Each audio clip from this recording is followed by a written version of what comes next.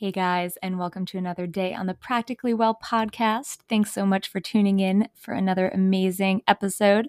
Today we're going to be talking about lessons from 2020 and how to take all of those lessons and really utilize them to up-level our lives and propel us forward into the future so that we can create whatever we want. So I'm so excited for you to listen to this and get inspired, get motivated, and get going. But first, a quick message from our sponsor. Hey, it's Meredith Therian, aka FitMiss NYC, here to tell you that I am now offering personal training sessions virtually. You no longer have to be a New York City resident to get customized workouts tailored to your goals and your needs. Specializing in pre-postnatal and women's fitness. Build confidence, boost your mood, and maybe even bust a move. Check the website at fitmiss-nyc.com. That's FITMISS-NYC.com.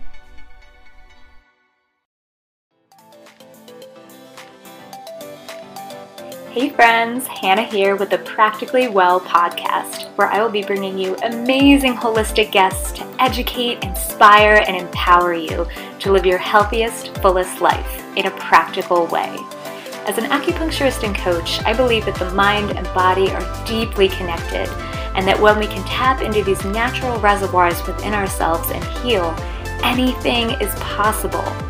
So it is my goal to bring you a variety of transformative topics and practices to the table in a simple, digestible way so that you can break down old barriers, seek out new holistic methods, and up-level your mindset and life so that you can get wherever you want to go. It is all in your hands, and I'm here to be your guide. So let's get started.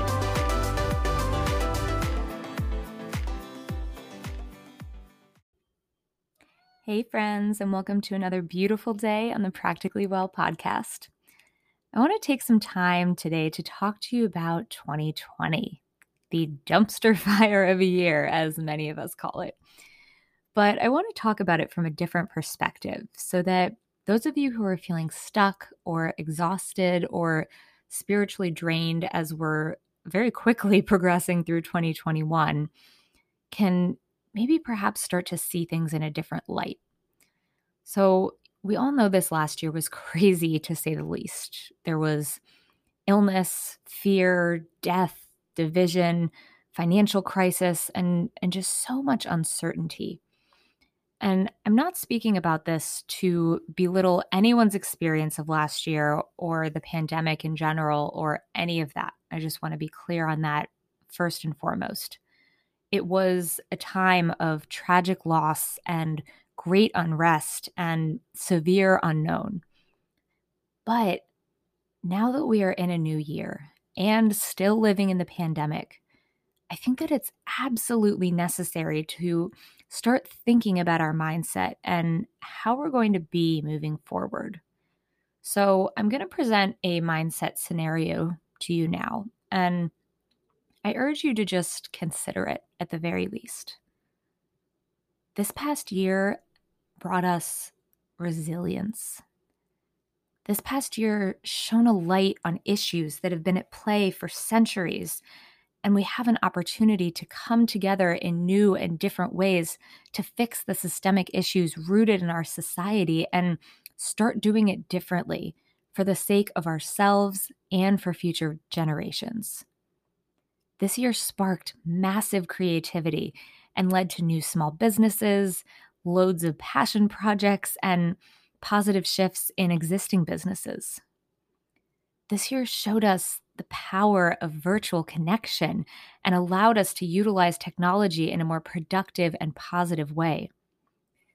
This year brought all of our insecurities and old thought patterns out of the closet and into the light and forced us to deal with them and up-level our mindsets as a result. This year showed us who our true friends are and proved to us once again that together we can get through anything. This year brought many of us out of that sleepwalking through life mode and into more of a conscious awareness mode. This year made us forced to work smarter and differently in order to see success in all areas of our lives. This year taught us resilience in every way.